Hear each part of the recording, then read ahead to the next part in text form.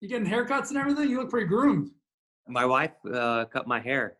Oh, Oh, you did a good job? yeah, she's doing a great job. Yeah. I'm keeping this hat on because it's, well, Yeah. you know, And that's the longest I've ever seen it on you. dude, I cut it short too. Wow. I never grew a beard in LA, but I'm in Boston now, right? A Right. That's awesome. little different here. That's good. It's a good place.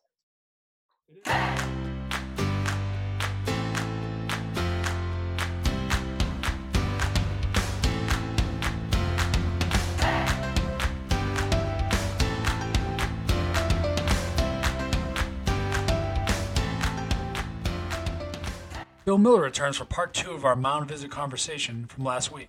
In this episode, we talk about coaching hitters in the big leagues, the challenges of developing hitters in the minor leagues, and the obstacles some coaches have in developing big league hitters having never played there themselves.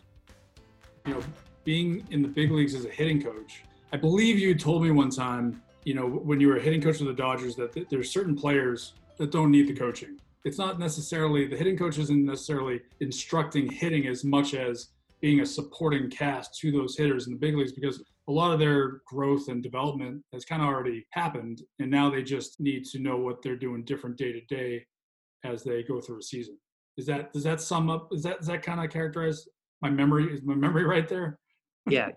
What happens is like in these 13, 12 guys that you have, there's at different levels and as far as physical levels and as well as mental levels of where you're teaching them.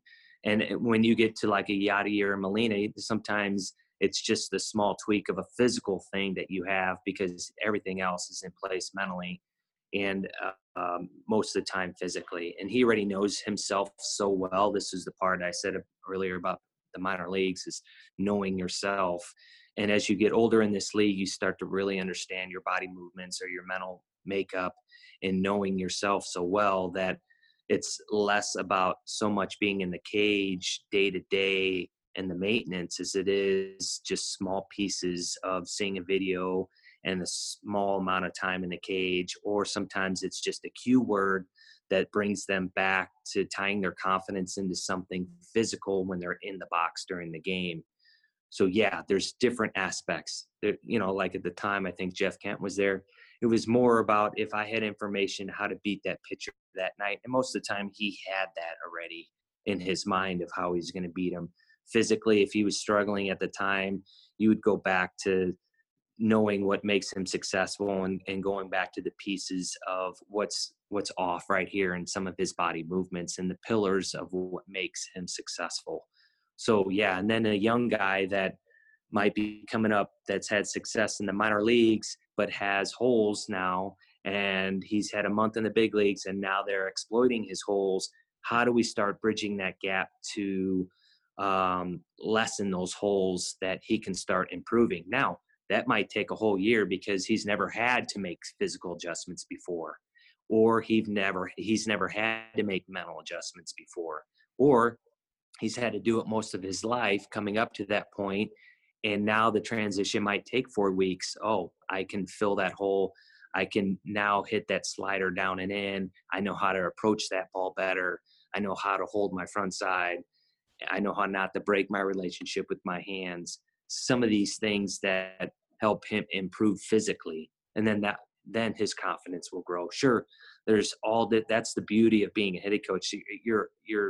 The teaching's never done on a daily basis. Sometimes it might be a sprinkle to the veteran. Sometimes it's 2 hours in the cage with the rookie. Sometimes it's a 6-year free agent that needs an overhaul, that's been struggling, that's been putting too much pressure on himself and needs to regress and get back to basics. Yeah. So, it's one day to the next after when you walk out of there at 11:30 p.m. and you take a deep breath on your way home and you start reevaluating, all right, how are you going to approach these guys tomorrow? And that's the beauty of it, because it's this constant wheel that continues to roll every single day. It's super unique. And one, you get to know these guys personally. I mean, because you're on a day-to-day basis, sometimes in crisis with these guys, sometimes in emotional crisis, sometimes it's physical. and you get to really know who these guys are. And, it's great because they start to really get to know you and or trust your information. And that's the fun part of making these guys better. Yeah, I just think this. Sometimes I feel like there's a misconception, and I'm not saying in the game because I think baseball people know the value and what a hitting coach does, but just like in the public, that the hitting coach may treat everyone similar, and there's just so many more dynamics in the clubhouse that you wouldn't treat the veteran player or coach the veteran player the same way you would coach a 6-year free agent or a third-year guy or something like that. It just depends on the individual, right? Oh, 100%. Yeah, because everyone's at a different level, in this game mentally, and people don't understand how there are different mental aspects of different tiers mentally of guys and or physical parts of this. And some of the things that are happening in the big leagues too now is they're having guys that are hitting coaches just flip balls and stuff. And some organizations bring in outside people to do the physical part of helping these guys make new movements or things like that. And then they also have a third party that break down the film of what they're going to see as far as the pitchers and stuff like that, the bullpen, the starters and all that. And which is unfortunate. John and I did all that. Right. And part is because we gain the respect of these guys because not only are we helping them make physical adjustments and know what physical adjustments to make with their routine in the cage from day to day, month to month, year to year, as well as breaking down and putting in the time at the video of knowing what these guys have, what their approach is, how they're going to attack you individually, and then being at game speed with them. And I think, unfortunately, that's taken away from the hitting coach is, you're not able to do all those things to help these guys. And, when you're hearing three voices one time, sometimes that's difficult. And that's the one thing I never wanted because of these two hitting coaches now is when you hire these two hitting coaches, they have to have the same voice. They have to be on the same page. And I've seen the difference. I've seen it on the other side where one guy said one thing and another guy said another. And these guys in a time of crisis divide, and they will go to whoever will rub their back or make them feel good instead of really getting down and dirty and making changes that are going to help them in the long run. And that's the obstacle that you're faced when you bring in three different parties, because these guys will divide and conquer with, who's got the latest and greatest instead of, being in that locker room with one voice of that hitting guy or those two hitting guys to help these guys make adjustments, because it's difficult. And it's sometimes these guys mentally get so wore down that they don't know up from down, and you just need one voice to help penetrate. Yeah, the other thing is people have different interests too. I mean, you see it where you have team players and you have people that are out for themselves. So you got three people overseeing one area, and I'm not saying that it's going to happen every time, but you could always have people vying for the result. They're putters in this game, Chris. That's 100% true. You're always going to have the guy that's going to say, well, I made this guy this, or I helped them with that, instead of just doing your job and going home and going to bed and waking up and doing it again. And that's the difference, but people need to make a name for themselves. I've already made a name for myself. I'm just here to help people get better, because that's the fun part of getting that base hit and feeling that feeling of getting that big base hit in the 8th inning or the 9th inning, help your team win or move that runner over so we can win as many ball games as possible and or compete and survive and have a wonderful career as a big leaguer. And yet, sure, there's always going to be guys out there that need to tie themselves to a player. And that's part of it. That. But that's not a lot of us operate, and or John or myself or Brumley, Pentland, we just went out there and made guys better. I saw it a lot in the minor leagues. Not so much the backstabbing, or like there was some of that. And I think that may be the job of the farm director to make sure that he's communicating well enough where he's overseeing the staff well enough to limit that as much as possible. But more so you saw it where if a player was promoted from one level to another or one year to another, the hitting coach you very rarely go from rookie ball to the big leagues and have 3 hitting coaches. You probably have 5 or 6. You saw a lot of times different instruction per level, and at least back then, the communication is probably better today with the amount of technology we have but maybe not. I don't know. I think still in a flux, Mad Dog. I think that's the ultimate goal in an organization, that all the hitting coaches on the same page as the major league guy and or the hitting coordinator in the minor leagues, 100%. But if you go through every organization, I guarantee it, there's so many different levels of what this guy believes or what that, because there is no language, right? Everybody, if you say here, stay back, that means 7 different things to 7 different people, Right. and body movement might be different from player A to player C to instructor A to instructor C, so it's so difficult to get that continuity. And or unfortunately, you're asking minor league coaches that sometimes have never hunted the animal at the major league level to teach these guys at the minor league level how to hunt the major league animal when they never even hunted it. They never even hit there, which is okay. But then they're saying, well, this is what it takes to be successful. And sometimes we're saying, not at the major league level, it doesn't. That's a shelf life. And yeah, you've had successful doing that in the minor leagues, but at the major league level, that's not going to work very long. Yes, it might last 2 months, but again, there's so much information. They find that hole or holes, and then they exploit it. And then now we're in trouble.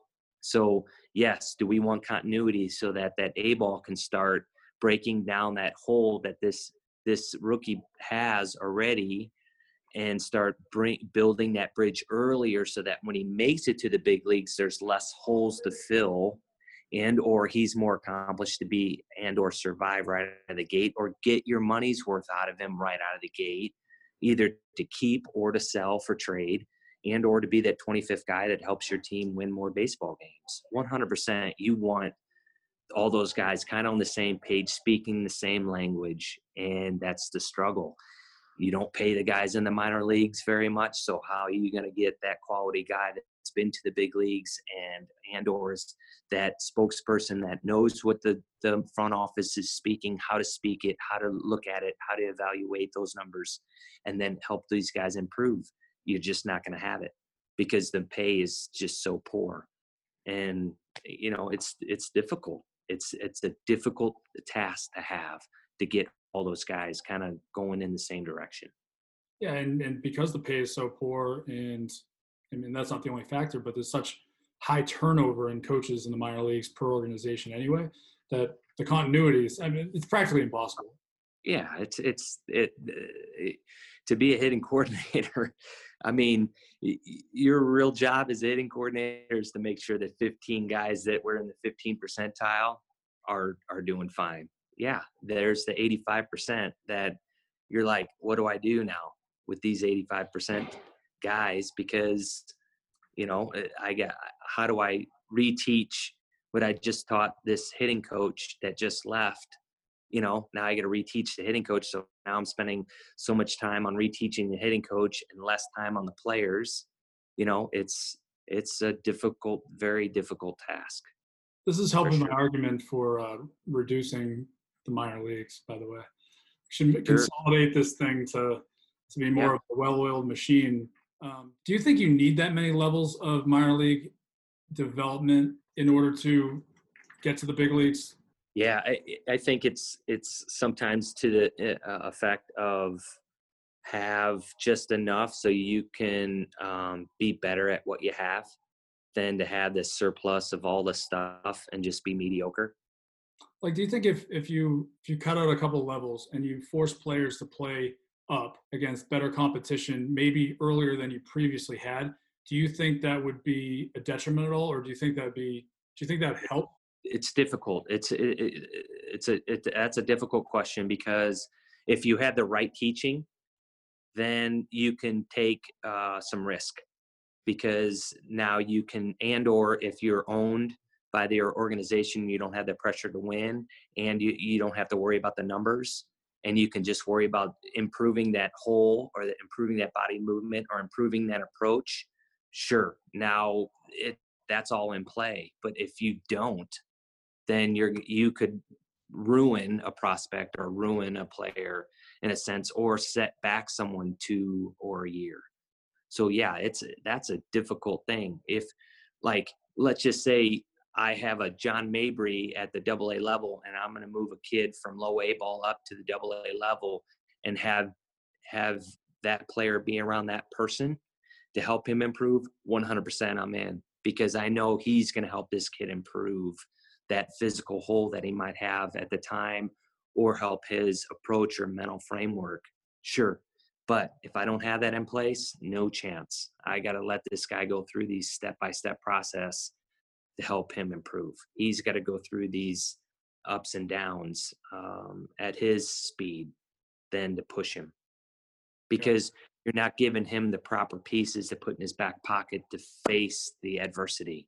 Now, if you've already sprinkled in those pieces and he's got in his back pocket that when he hits that new or that tough adversity coming his way, that you've already inscribed what's coming next, now he can handle it better. But when these guys don't know what the next adversity is and they face it, not only the coach can't tell them and or the player doesn't know, and you hit it, now you're in deep trouble. I mean, do you have an opinion on why baseball has such a longer development road as opposed to some other sports? Like, football, you go straight from college to NFL, basketball, maybe a year in college or whatever you can if you're good enough. But, like, is there a reason why baseball takes longer to develop? Well, I think it's the hardest thing in the world, round ball, round bat, right? That's tough. I mean, that is just a hard thing to do on a consistent basis against the top people in the world. And so, the time frame, and we're just talking that is physical. Now you throw in the mental part of the whole thing, as far as confidence and or approach on what this person's doing to you. We always talk about, as we are developing these young guys that are at the big league level, when they start making breakthroughs of being a little bit more successful at a better rate of consistency, we continue to tell them, all right, you're now playing the game isn't playing you. So at the very beginning, when they come up, a lot of the minor leaguers, the game's playing them. They're just reacting instead of being ahead of the game, knowing what's coming and or setting these guys up. And that's why, like the Maddox and all these guys at our time, the Glavins, they were so great because they were setting you up. They were ahead. They were a pitch ahead.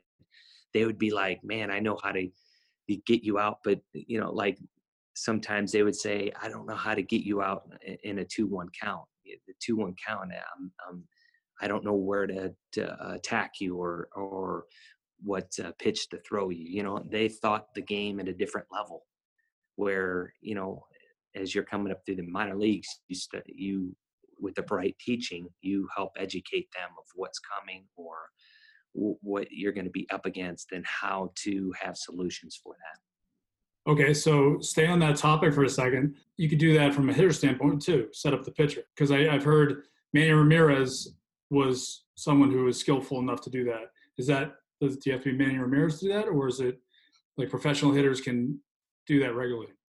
Correct. And professional hitters can do that regularly as long as, they've made the proper steps up into that point, to get to that point mentally. Yeah. And or because they are confident on being able to sit a pitch and or not be swayed mentally. Like all of a sudden you think the pitcher's going to approach you a certain way and he doesn't. And a lot of times that hits alarms or hits an insecurity mentally to you. So then you fall apart. But, if you have the right mindset or have the right confidence or have the right body movements, then you can hold tight and you can tie your confidence into a certain pitch, even if it takes you to a tough situation, a 3-2 count or an 0-2 count, and still be successful. Yeah, that's what makes those guys really good or great, or you are able to survive a long career at the big league level. Yeah, 100%. Did you get that level? To that point at the very end of my career, yeah. And then this is what, through all these experiences that I've had, is what you shed to all these minor leaguers or big league guys, on how or what's next or how to improve or what to do in this situation. Sure. Yeah. Yeah, I think that's also a hard thing for baseball is just the way it's set up because because there's so many levels of instruction, minor leagues, college, big leagues.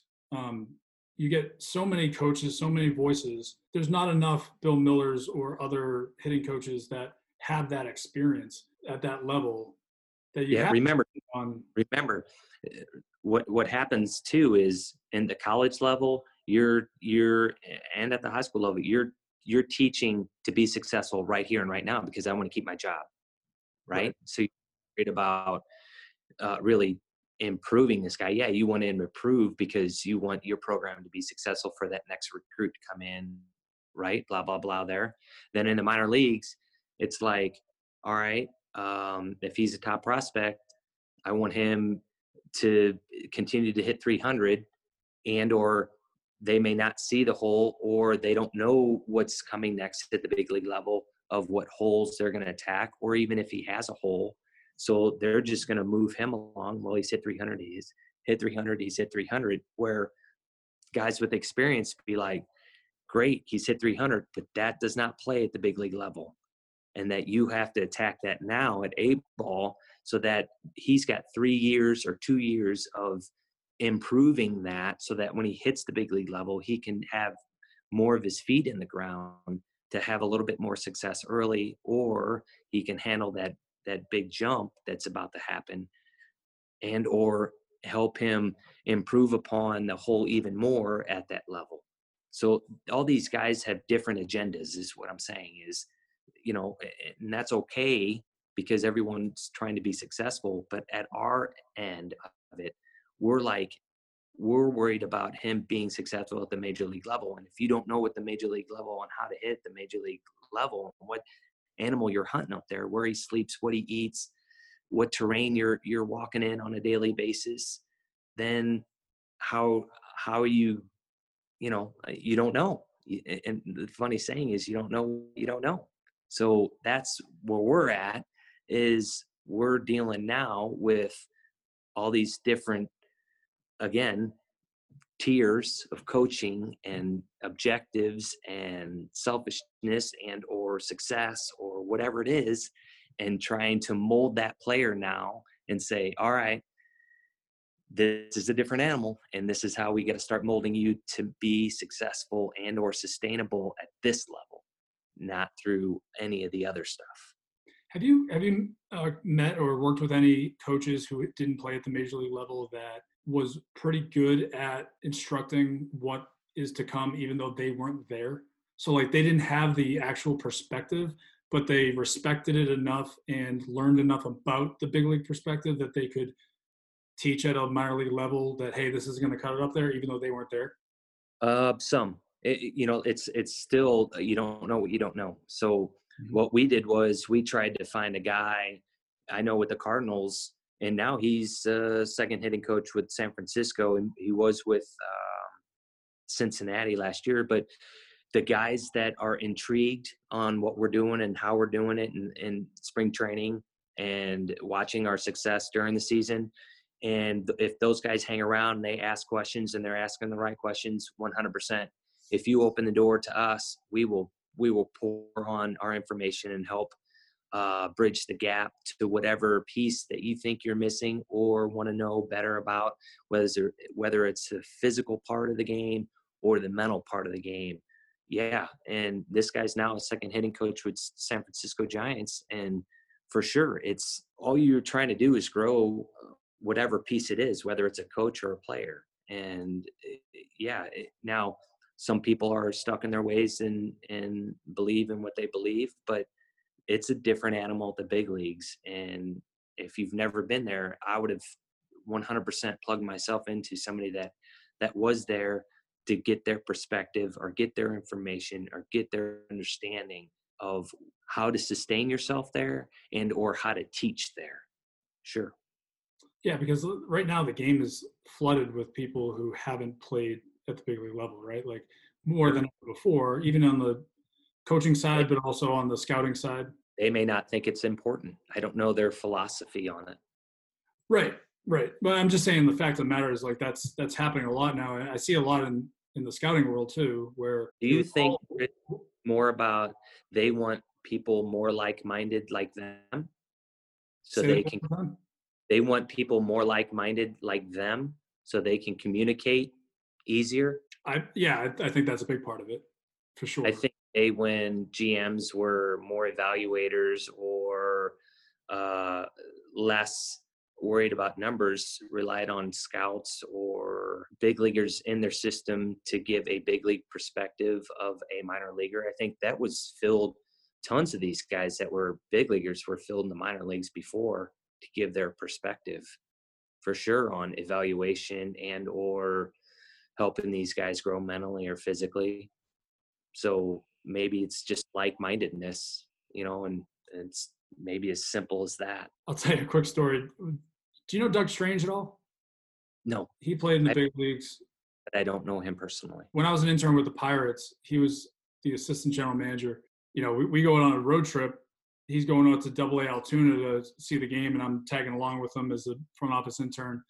And I walked into a trap, for lack of better terms, where he kind of set me up right as the young intern who thought that, hey, I'm going to be a scout one day, and you know had all these aspirations to do so. And I've never got grounded so quickly in my life where Mm, he brought me the game. He sat there right next to me. I watched every single pitch. He had about four different conversations on his phone watching the game. We drove home after the game, and he's asking me, "So what do you think about the third baseman? What was wrong with the second baseman's swing there? But why he kept popping it up?" The point of the story is like you don't know, like you said, you don't know what you don't know, and it's hard to learn what you can't learn. You can't actually get in the batter's box. And that was his point. If you've never been in the batter's box, how do you know what it's like to be in the batter's box? If you haven't been on the mound, what it's like to be on the mound. I mean, he took it to a level that, like, he almost scared me away from wanting to be in baseball operations. But, and I obviously learned that, like, everyone has a role. You don't need baseball experience to do what I did with the Dodgers, for example, or what I'm doing now. yeah, But you learn there's many more variables into the game than just stepping into the box and worrying about your launch angle or getting on the toe in the rubber and seeing fastball. There's so much more in the game than that. And I wish it was that simple. I wish it was, but there's much more going on than just a number or a piece of paper with numbers, or this is the social game. yeah, It's a human game, and you need humans that have kind of shouldered a load or are very selfless with a lot of experience to help the I don't knows what I don't knows. You have to start sprinkling that information a little at a time so that they gain confidence, gain your trust to get better. And it's great. It's unfortunate that you went through that experience, but it was uh, it was a tough night because I wasn't expecting it, and you could tell that, and I understand it. I mean, I have a lot of respect for people who played the game, obviously, because I didn't, and I never wanted to come across as someone who I wasn't. So I yeah, didn't want to start speaking out of turn or talking about something that I had no right talking about or no credentials to do so. So it was a good conversation for me to hear, at the time, because I could have gone maybe down that road where I, may have thought I knew a little bit more than I did. It grounded me. It helped me going forward, and it put me on a path to, do what I'm doing, and it's Mad great. Dog. In my perspective, even to this day, when I was coaching in the big league level, is me, even personally, is you never arrive. Meaning you're always growing, you're always listening, you're always approaching it like I can be better and get better. And that's it for me. Is as I try and tell these guys, even if you're in your 10th year, it's you just never arrive. The game's too big. It's ever living and breathing animal that will eat you alive at any moment. And That's why you stay on your toes and continue to listen to all ideas, just like these numbers, launch angle, and the way they're looking at it. It's great. It's okay. And it helps, if it helps me communicate with somebody better as far as to improve them as a player or to help their perspective as a front office person or another coach, great, because we're about trying to get this guy to be the best he can be to help our organization win, because we want to win baseball games. That's why, being that hitting coach and being in that foxhole with these guys and knowing what they're up against, and sometimes some of those days what they're up against, and having those accomplishments on the field sometimes is even greater than people know, because you know what they're going up against or what have you. But you can just get to know. It's kind of like Ron Wodish used to say, you're in the engine room, Yeah. And some days we're, as Mabes would say, we're putting bubble gum and Band-Aids on things that people know nothing about to get these guys out there to perform at a high level and have great success. And that's the beauty of that.